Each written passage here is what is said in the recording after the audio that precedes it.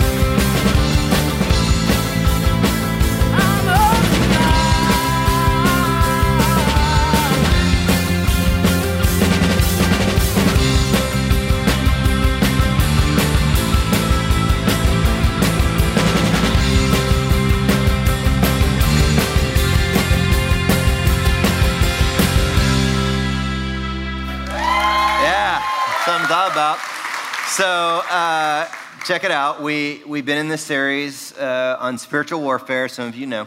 And last week was really amazing because we talked about taking back the keys of control, right? Because some of us, like if you hand the keys of your car over to a demon, they're going to wreck your life, right?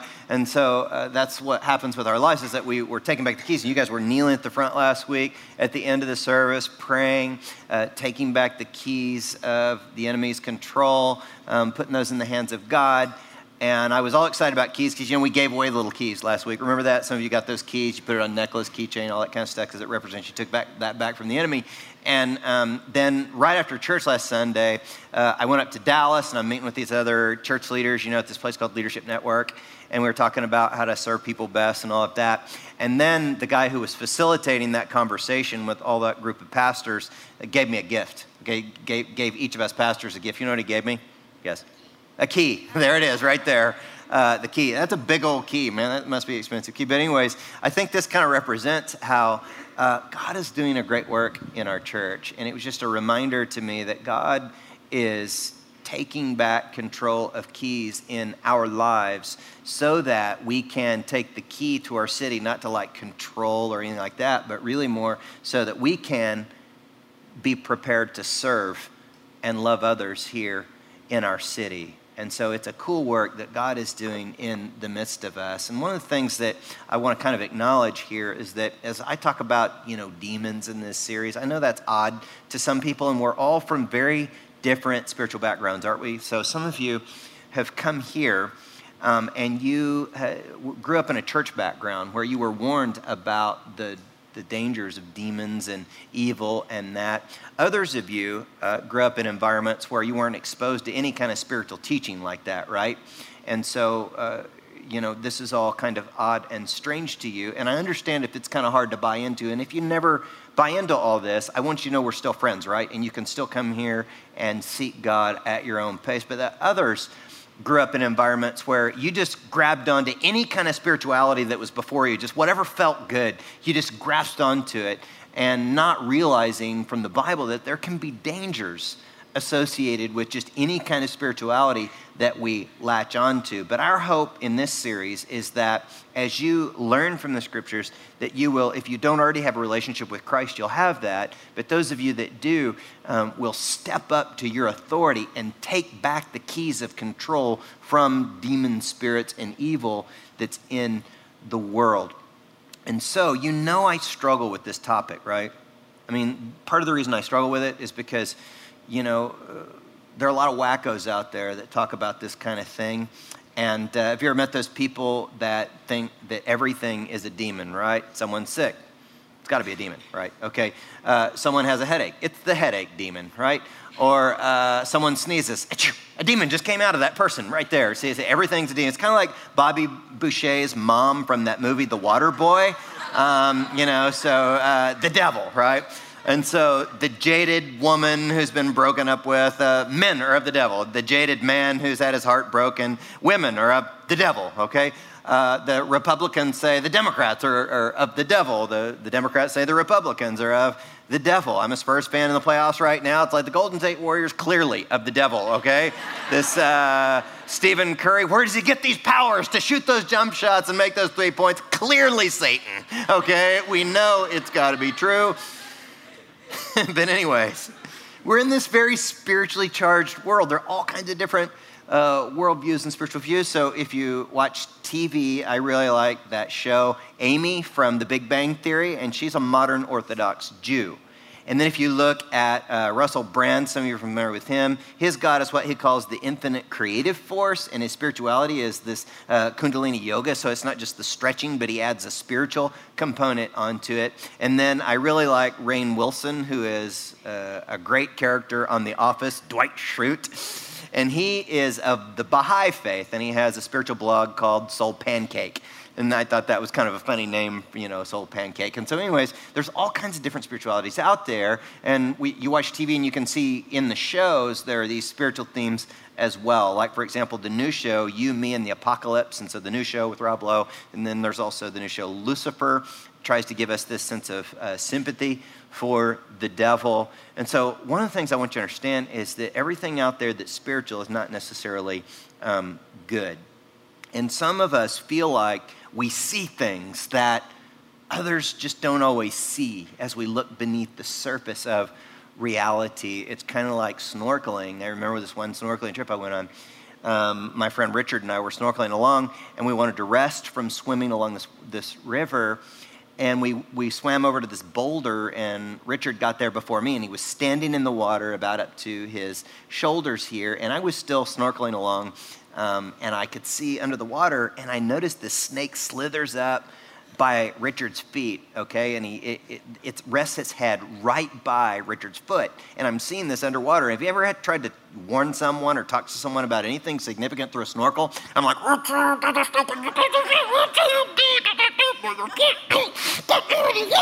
and so Richard could not understand what I'm saying. I feel like I'm doing that in this series. I'm doing my best to warn you from what I see beneath the surface. Luckily that day, the snake evidently heard my voice and freaked out and swam away, but Richard was fine, and he didn't get eaten by a snake that day. But one of the things I want to show you today is that the snakes, the spiritual snakes, the demons, have an evil partner.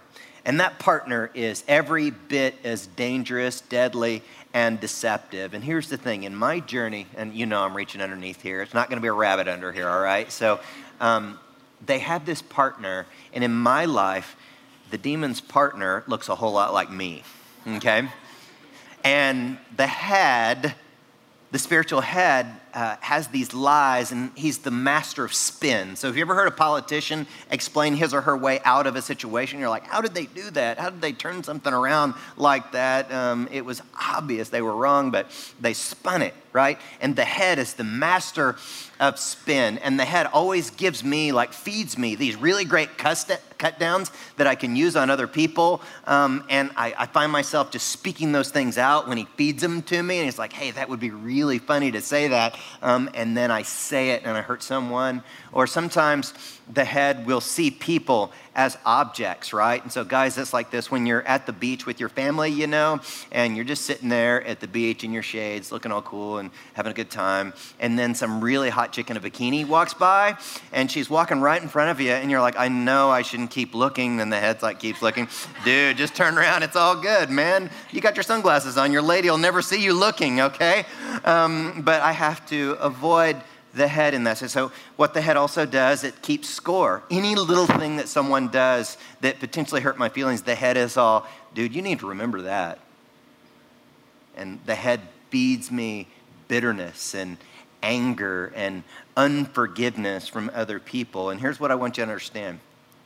You have one of these heads too.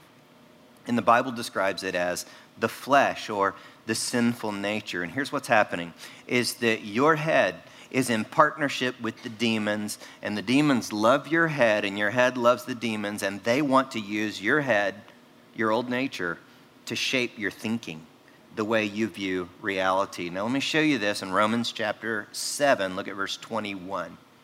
Paul says there, so I find this law at work. When I want to do good, evil is right there with me. For in my inner being, I delight in God's law, but I see another law at work in the members of my body waging war against the law of my mind and making me a prisoner of the law of sin at work within my members. And so the head would love nothing more than to open the doorway of your life to the snakes, the spiritual snakes, the demons. And that's part of what he or she is trying to do. And that's exactly what happened with a man in the book of Mark, chapter 5. Jesus dealt with a man called the Gadarene demoniac, a man from the 10 towns of the Decapolis. And we see in Mark 5:5, night and day among the tombs. And in the hills he would cry out and cut himself with stones.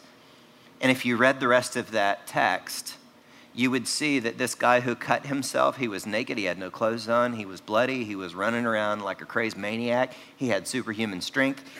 They tried to chain him down so he wouldn't run around and freak people out and damage people, but he would rip apart the chains and continue to terrorize anyone who came nearby until a day when Jesus came by.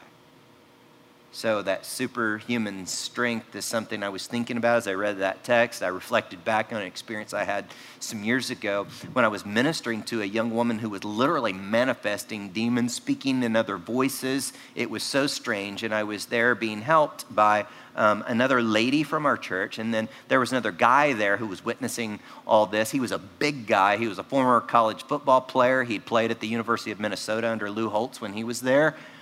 This friend of mine also was a former bouncer at bars, and so he's a big guy. And when those demons were manifesting through that young girl, young lady, the demons caused her to kick him. And then we were able to get those things under control. And after that experience, he comes to me and says, Doug, you know, when that girl kicked me under the influence of those demons, I have been a bouncer in bars and I played major college football, and never in my life have I been kicked that hard. This stuff is real, man. In fact, that guy was an alcoholic, couldn't control it. And after he saw that with his own eyes, he hadn't drank to this day. I was just texting with him. He lives up in Minnesota. I was just texting with him yesterday as I recalled that story. Superhuman strength. But how did this guy in Mark 5 come to this place where he was filled? The Bible says he was filled with a legion of demons. Well, here's what I think happened, is that over many, many years, this guy listened to the lies of the head and embraced them. And that opened the doorway of his life to not just 1, 2, or 3, but the Bible says a legion of demons filled this man and literally controlled and destroyed and distorted his life until Jesus came and set him free, and then he was sitting there clothed and in his right mind. But because the head is in this partnership with the demons, we have to ruthlessly kill it. We can't just headbutt it. We can't mess around with it. We have to kill it. Let me show you this in Romans 6:11. Paul says, count yourselves, what's that word? Dead to sin, but alive to God in Christ Jesus. And so when you are being tempted by the lies of the head, you must consider yourself and the head dead. What does a dead person do when they're tempted by evil? The dead guy just pretty much lays there, right, and doesn't do anything. And we have to consider the head dead. Now, I want to show you a couple of truths about the head, or the sinful nature of us all. One is that when Jesus died on the cross, the head was defeated.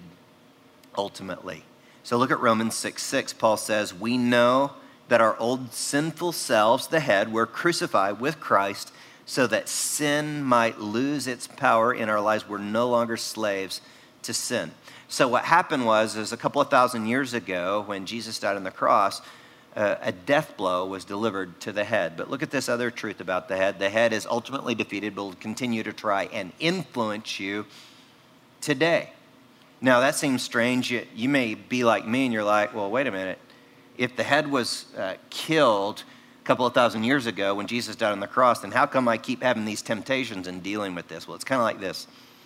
Some years ago, I went feral hog hunting with some friends. Now, I'm honestly not much of a hunter. I don't want to try and sell myself as that. But I went with these friends, and they're good hunters, and I kind of tagged along with them. And what was interesting to me about that experience, by the way, have you seen these feral hogs? They're gnarly beasts, right? They have these big old teeth. And if they get a hold of your leg or something, I mean, they'll straight up put the hurt on you. I mean, they could take a hand off or something like this. These are gnarly creatures, okay? But when these friends would shoot the hog, the death blow was delivered by way of a bullet. What was interesting is that the hog doesn't always just fall over dead. Sometimes the hog will run like another 100 yards, and the hunter has to go and track him. He doesn't just fall over. He runs another 100 yards before he falls over. And so these friends of mine who are real hunters, they would track them. And then when they approach that hog, even if it's laying down, they don't assume that it's completely dead yet. And so they'll poke it with their rifle. And sometimes they'll shoot it in the head a couple of times just to doubly make sure that that thing is dead, because they know if they reach down there and try and grab that thing and pull it to the truck when it's still a little bit alive, it could reach up and take off a hand or something like that, right? When is the hog the most dangerous? He's the most dangerous after the death blow has been delivered, before he ultimately dies, see? And that's the same thing that's true of our heads today. The death blow was delivered when Jesus died on the cross, but that thing's still running and will ultimately keel over whenever we are taken to heaven with Christ, given our new bodies in the kingdom of God. But in the meantime, we can't jack around with it. We need to be wary of the head and its temptations.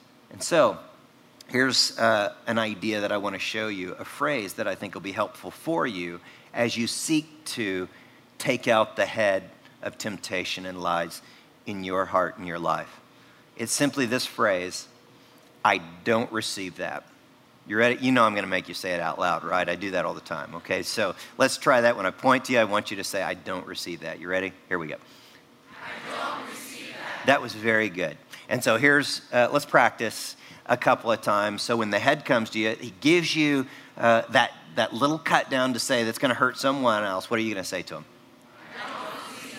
Good. When the head comes to you and tries to demean you, degrade you, make you feel bad about who you are, what are you going to say to him?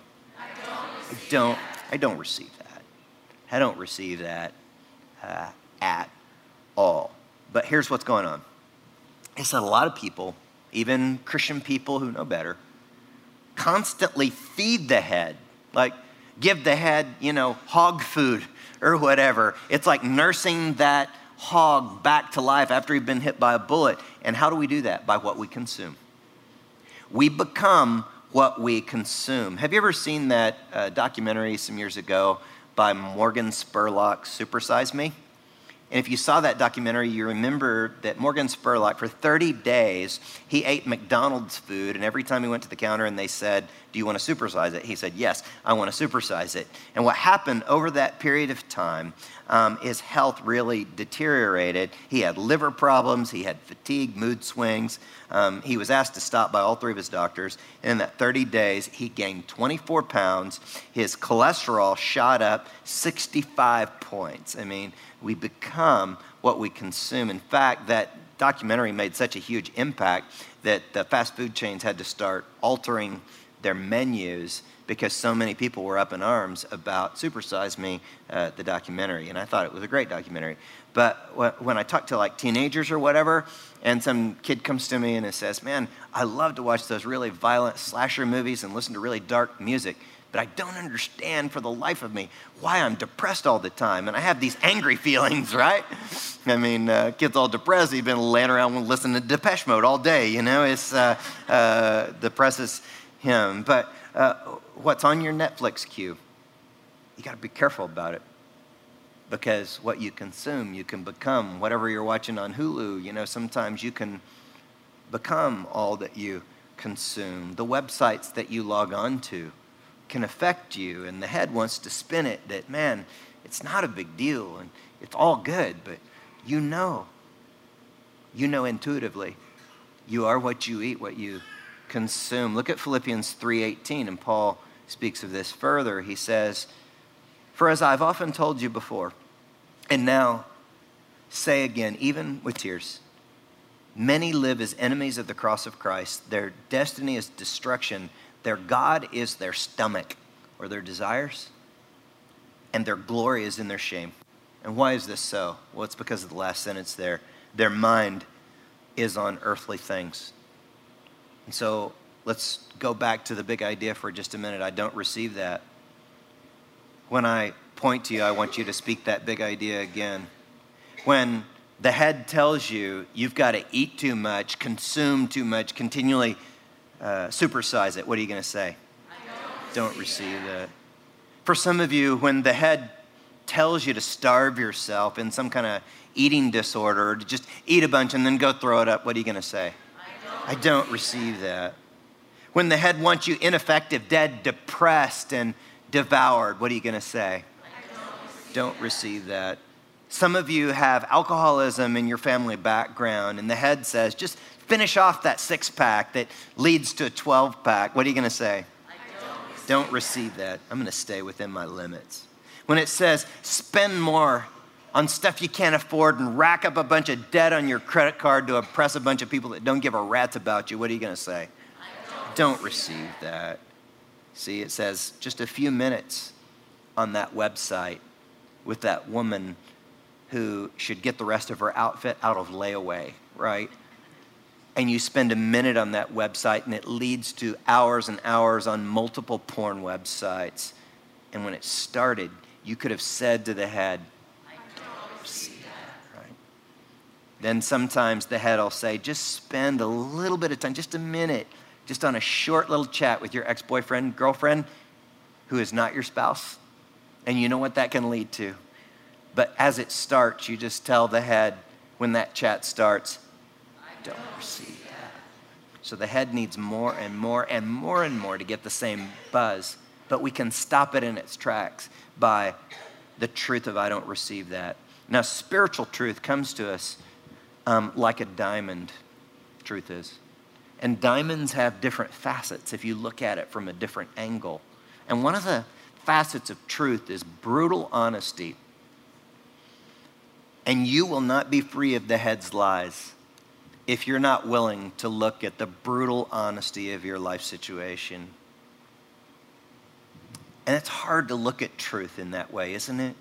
That's the hard part of truth. I don't like seeing the hard things about myself. And I've been to so many churches and Christian ministries that are talking about stuff that's gloss or dishonest or not real. But if you want to be free from the head's lies, you have to face the crap in your life. You have to wade through and shovel some of it out of there and deal with it and take an honest look in the mirror. And you won't always like it because God is not concerned with political correctness.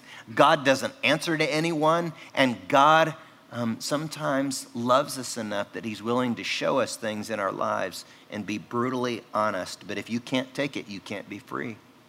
But another facet of truth is outside help. In recovery, we say we must admit that we're powerless on our own. This thing is powerful and strong, and we need others to help us. But what the head always wants to tell you is, dude, you can do it by yourself. Come on, man, just pull yourself up by your bootstraps. You can do it on your own. Just be a lone ranger. It's all good. You know enough stuff about the Bible to figure this thing out on your own, and you can just throw a few verses at it and read a few blogs, and you will figure it out. But God created you and I to be tribal, to bear one another's burdens, to confess our sins, even the embarrassing ones, to each other, so that we can shed light of truth on it and be healed and be set free. So outside help. But that's why we're offering the Breaking Free class starting May the 12th. It's going to go for 6 weeks right next door in the coffee shop. It'll be starting that night at 7 o'clock, and you can jump in on that at any point in the 6 weeks. But the third facet of truth I want to show you is your position in Christ. This is the good part, right? There are hard parts. There are things that we don't want to see about ourselves, but your position in Christ, once you believe that Jesus died on the cross for your sin, Ephesians, the whole book and much of the New Testament tells us our new identity. And the way it works is that we see our identity, our place with Christ, and we live up to who we believe we are. We don't live down to the standards of the head, but we live up to the new person in Christ that Jesus has made us to be. And rather than just trying to feed the head and nurse it back to health so it can bite us and destroy our lives and open us up to the demons, how about we feed our spirits, you know? We feed our spirits through what some of us call the 13-minute plan. This is helpful to get started if you're just starting walking with God. You read the Bible for 5 minutes. You pray for 5 minutes about the things that are going on in your life, and then you spend 3 minutes writing down in a journal the things that God's showing to you. And what some of you are going to find is that the 13-minute plan turns into the 2-hour plan because your soul starts feasting on the good things of God, and you find out that you just don't want to settle anymore for the molehills of pleasure that come from the head when you can have the Mount Everest kind of pleasure for your spirit that comes from the truth that's in the Word of God and the teachings of God that fills your soul. And so there are a couple of different areas where we're seeing the head spin things and destroy lives of people in our church. And one of those is what we're going to call the money devourer. And here's how the money devourer is working in our church. It's causing people to rack up a bunch of credit card debt and making you a slave to credit card companies, some of you. And another way that the money devourer works is through disobedience to God's teachings regarding financial stewardship. And I'm not quite as straightforward about it as Malachi is, but let me show you his words in chapter 3, verse 9. He says, you're cursed with a curse. He's pretty straightforward, huh? By the way, some of you are not going to be able to receive this today because this is a hard truth. He says, let me rewind. He says, for you are robbing me, the whole nation of you. Bring the whole tithe into the storehouse so that there may be food in my house. And test me now in this, says the Lord of hosts, if I will not open for you the windows of heaven and pour out for you a blessing until it overflows. Then I will rebuke the what? Devourer for you.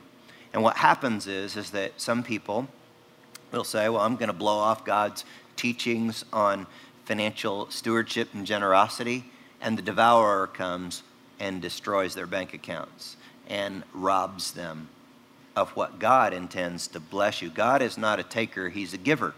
What does it say in this text? He says, test me on this. Don't test Pastor Doug. Hey, if you don't believe in this and don't trust us on this, go to another church and try it out. The idea here is not for the church to get people's money. The idea here is for you to grow spiritually and experience the reality of God in your bank accounts and in your life. And we're seeing all across our church people who are obeying God in this, and they are seeing God provide for their needs through unexpected checks they're getting in the mail and refunds and rebates and all kinds of things that God is doing to show us that he's real. And look, I totally want you to understand, go somewhere else and try it. I don't care. I just want you to experience God by being faithful in this principle of stewardship. And so the head right now is already going to work, right? Spinning it. Yeah, it's just another one of those pastors trying to get everybody's money and all this kind of thing. Look, you can choose to believe that or not, or maybe you can consider that maybe, just maybe, there are churches and leaders who actually care about people and want to see you grow spiritually. And there are also churches that care about utilizing resources to actually serve people on the stuff that they're really, really going through. And those of you that are investing here are seeing hundreds of lives being changed by the power of the gospel of Christ. And I thank you for that. But another devourer that's very active in our church around here is the marriage devourer. Marriages are being jacked up right here within our church. And this is going to be another hard truth, and some of you may not have the capacity to receive it. But I'm just the messenger. And so here's Malachi 2:14. You cry out, why doesn't the Lord accept my worship? I'll tell you why. Because the Lord witnessed the vows you and your wife made when you were young. But you have been unfaithful to her, though she remained your faithful partner, the wife of your marriage vows. Look, I know what the head does. The head will spin it. It's not a big deal, man. I mean, this other person is got so much in common with you, dude. I mean, your spouse, your wife, your husband, you guys don't have anything in common anymore. You're just two different people. You've just gone different directions. It's all good. Just blow it off. But God says, I saw the vows you made before me and your family members when you stood up in that church before people and were married. Do not listen to the head. The head's going to tell you that other person that you're cheating with is your soulmate, and that is a lie. And every chemical in your body is raging because the head knows how to spin it in such a way to get you into a trap. And part of the reason that this particular lie is a big deal to me is because you know my story, and you know that many years ago, my wife and I were almost done. We had been separated, and I had to go get some counseling, get my head straight. And I went to these counselors like in another state. I was totally out of the ministry. I was questioning everything. There was a part of me that wanted to just blow God off and go ahead and, go ahead with my plans for whatever I wanted to do with my life. Well, I went up there to this counseling. These two dudes set me down, and they sensed that I felt all defeated in my life because I had screwed up my life so bad by my sin. And they said, we want you to speak this declaration, Doug. And we want you to say, I am not defeated. And so with my head, I'm thinking I'm not defeated, but when I tried to say it, my mouth said, I am defeated. And they said, wait a minute, Doug, I don't think you understand what we were trying to get you to do here. We want you to say, I am not defeated. And I'm thinking that with my head, my brain is telling my mouth to say, I am not defeated. And my mouth again said, I am defeated. And those two guys opened up a can of spiritual warfare prayer on me. And in the name of Jesus, they prayed over me. Have you ever heard someone name drop? That is like the ultimate name drop, Jesus. And they prayed over me for what seemed like several minutes. And at the end of their prayer, they said, let's try this again. And I'm thinking with my head, I'm not defeated. My mouth was able to say, I am not defeated. Could it be that I had listened to the head? I know the Bible. I've taught this stuff. Remember those words? Cursed is he who thinks he stands lest he fall. I had to submit myself to this. And now all these years, I've told this story before, and God is going to make me tell it to the day I die because some of you need it.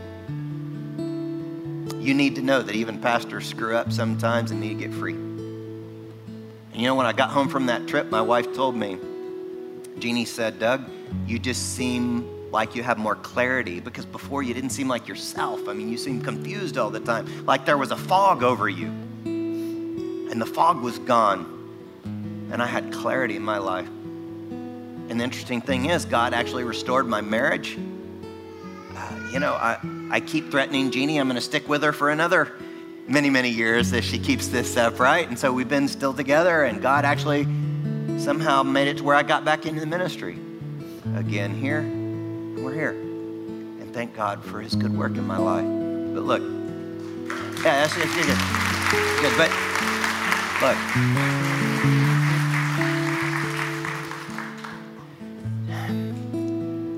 We need to do some name dropping for just a minute for some of you. And so we're going to sing about this name, this powerful name, Jesus. So if you would, go ahead and stand up with me. And our band is really good at helping us to do this.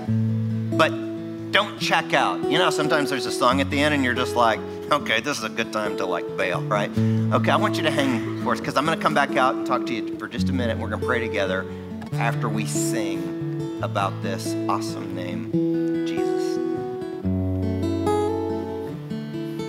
Yeah, so I think this would probably be a good time to pray. So let's bow our heads for just a minute. And as we pray, I'm going to make some declarations. And some of them are going to be false. And when I say something false, I want you to say, I don't receive that. But when I say something true about you, I want you to say by faith, I receive that. Are you ready? Here we go. You'll never be able to have a real relationship with God. I don't receive that. I've chosen to believe Jesus died on the cross for my sins, so I have a relationship with God. I receive that. I'm defeated. I don't receive that. I'm an overwhelming conqueror in Christ. I receive that. I'm a child of evil. I don't receive that. I'm God's child. I receive that. God doesn't like me. I don't receive that. The Bible says in John 15, I'm Christ's friend. I receive that. I'm a worthless sinner. I don't receive that. The Bible says in Ephesians 1, I'm a saint. I receive that. My marriage is never going to make it because we're just too different. I don't receive that. We're two different people come together to make one whole. I receive that. Because of your past, some of you are being told, you're a pervert. I don't receive that. The Bible teaches me that I'm pure. I receive that. Some of you are hearing, my life is going to make no impact on this world. I don't receive that. The truth is that God's going to do exceeding abundantly above all that I could ask or think in my life. I receive that. Father, thank you for all the good things that you're speaking into us through your word. And we know that you're a good God that doesn't want to just push us down, but you want to reach down and help us up. And we're so grateful for your kindness and grace to such as us. And we pray all these things and we receive all the good blessings you want to give. In the name of the Father, the Son, and the Holy Spirit, everyone said, amen. Thanks for listening. For more information, visit citychurchdowntown.com.